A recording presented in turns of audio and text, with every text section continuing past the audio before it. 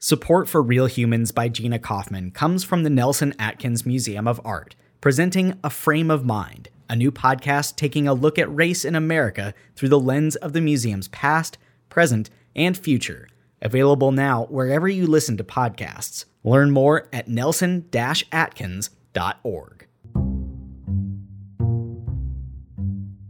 Hey, Kansas City. You're listening to Real Humans by Gina Kaufman, a weekly podcast from KCUR Studios. On this episode... Tell me what's wrong. Nothing's wrong!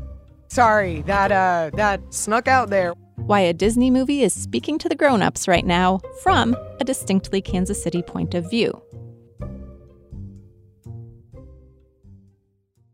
Welcome to Family Madrigal, the home of the Family Madrigal. We're on our way. Everyone in the Madrigal family has a magic gift. I'm part of the Family Madrigal. Oh my gosh, it's them! That's the premise of Disney's holiday season hit Encanto, with music by Lin-Manuel Miranda. Except, most people who are playing songs on repeat are grown-ups. I'm guilty. I'm 44. I have a dad friend who listened to the soundtrack in his car for a much-needed cry after dropping off his daughter at school the other day, but you don't have to take our word for it. The soundtrack just landed in the top 10 on the Billboard charts. As we enter the third year of the COVID-19 pandemic, I have several theories about why that might be, but the one I want to talk about concerns a character named Luisa. Of the Madrigal siblings, the very buff Luisa has been given the gift of superhuman strength. Louisa, can you reroute the river? Will do. Lisa, the donkeys got out again. On it. When someone wants to play the piano, instead of walking over to it, they summon Luisa, who not only brings it to them, but stands piano aloft for the duration of the tune. She doesn't question the absurdity of this request or any other. Whatever anyone asks, and they ask a lot, Luisa obliges, and she makes it all look effortless. But about halfway through the movie, Luisa's eye starts twitching. Dolores said your eye was twitching. And it never twitches. Something's making you nervous. Hey, move. You're gonna make me drop a donkey. This unexpected development launches her into a fast-paced dance song, confessing exhaustion and fear. Under the surface, I feel berserk as a tightrope walker in a three-ring circus. Under the surface, was Hercules ever like yo on a lot of white surface? Under the surface. Throughout the musical number Surface Pressure, giant rocks fall out of the sky, piling up on Luisa's shoulders as the earth cracks beneath her.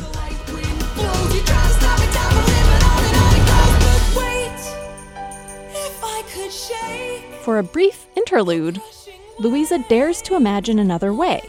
The weight on her shoulders disappears. She floats up into pink clouds. For the first time in the movie, Luisa smiles.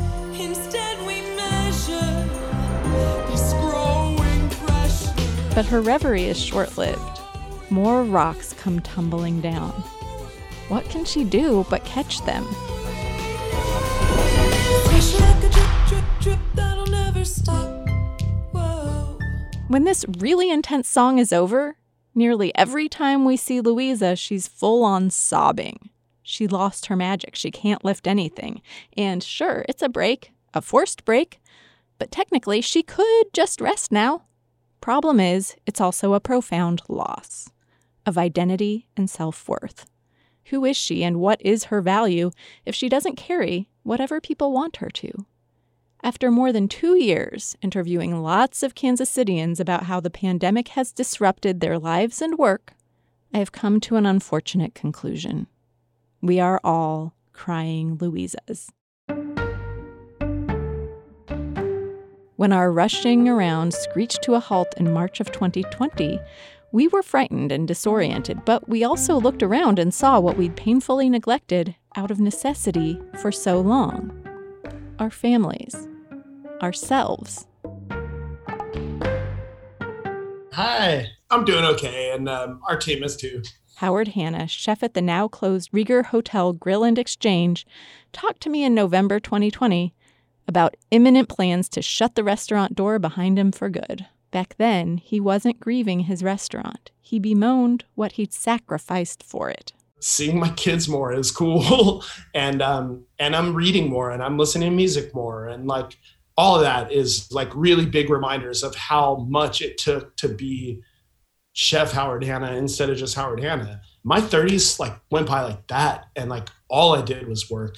Like the first year the Rieger was open, you know, my then wife gave birth to twins and I only took 2 days off. And 3 weeks later, my mother died and I only took 2 days off.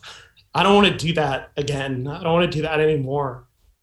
His restaurant's official motto was beautiful food for the people. Howard etched the phrase into the wall over the window that kitchen staff used to pass plates of food to servers in the dining room. From his home over Zoom, Howard acknowledged that he hadn't been expansive enough in his thinking about the people. He'd been focused on the customers. I should have been thinking more about us. We're the people. The sentiment is one I've heard a lot. Pollo, a beloved local restaurant with a mom-and-pop feel and a cult following in the Crossroads, closed early in the pandemic. Customers were crushed. But Chef Carlos Mortera had mixed feelings. He missed the food a lot. But saying goodbye to the grueling workload had honestly been a relief. I don't want to work 16, 18-hour days anymore, and I'm trying to see my daughter every day. He's opened a new location. I call it Pollo 2.0. It's a slick drive-thru in KCK. Pollo has been selected as a vendor at the new KCI airport, and Carlos welcomed a second baby into his family just this week. That is a lot to juggle without putting in longer days, the longer days he'd hoped to avoid. So the question now for Carlos and the rest of us is, how do we make good on all those promises we made to ourselves? Despite a lot of talk about rethinking and reimagining early in the pandemic, there's been disappointingly little change to the systems we're beholden to.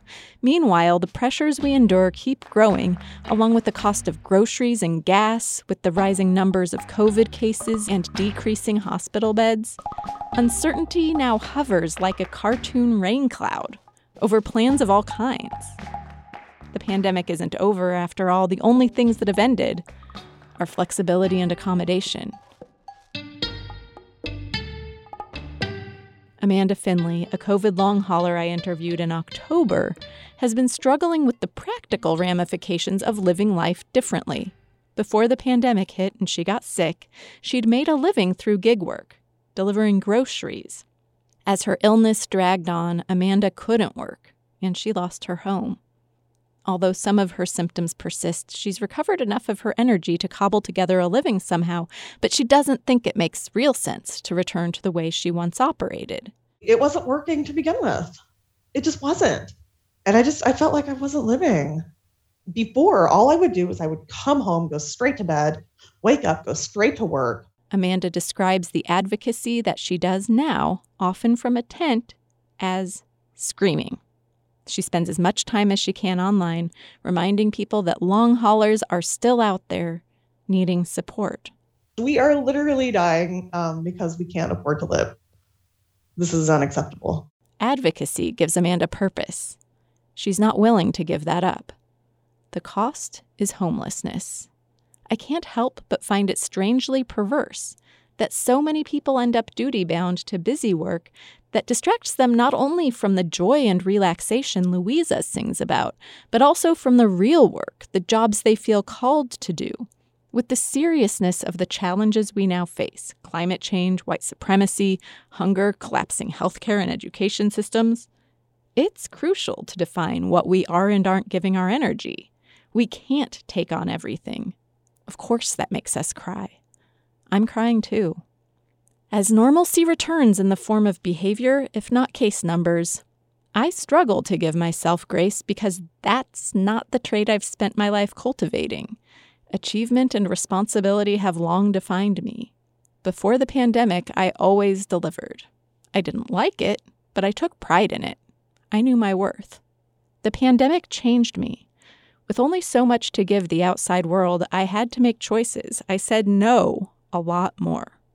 And now that I technically could go back to how I did things before, I'm trying to keep choosing me. Here's my warning. It's hard. I haven't stopped short of my absolute limit for at least 30 years, probably longer. Definitely longer. It feels wrong. Louisa's plight is real. Her lyrics could be mine. Under the surface, I'm pretty sure I'm worthless if I can't be of service. In a culture that worships work ethic, that defines people by profession, letting go of misplaced ambition is hard. The self-questioning is constant. Is this okay? Yes. What should I be doing with this newfound freedom? Doesn't matter. Will people be disappointed? Maybe so. What happens to me then? That's the million-dollar question. So, I think the Dalai Lama must be onto something with his advice. Judge your success by what you had to give up in order to get it. So where does that leave us? Encanto is open-ended on the matter, except Louisa can't do less until people stop expecting so much of her. And that won't happen until she admits she has limits. In real life, even that is no guarantee. As for me, it's a new year. I ended 2021 in an acupuncture session where my stress points were bleeding and my hands were in fists, which is just to say, I don't have it figured out either. I do have a resolution for 2022, but it's not to do more. It's not to do better. It is not to try harder. I could rattle off a long list of good intentions unfulfilled, some of them quite basic and embarrassing, like regular hair brushing, but shame is not on my resolution list either. My resolution is to find more ease. It's to stop trying so hard, without measuring myself by the weight I take from others. Who knows who I'll be? I am both scared and excited to meet her.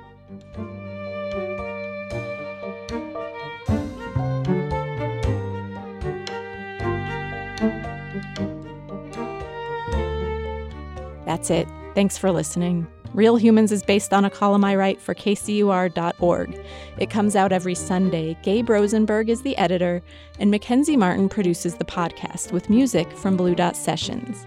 You can subscribe in all the usual places, and you can chat me up on Twitter. I'm @GinaKCUR. Next week, a woman from Kansas history has lessons on getting real mad.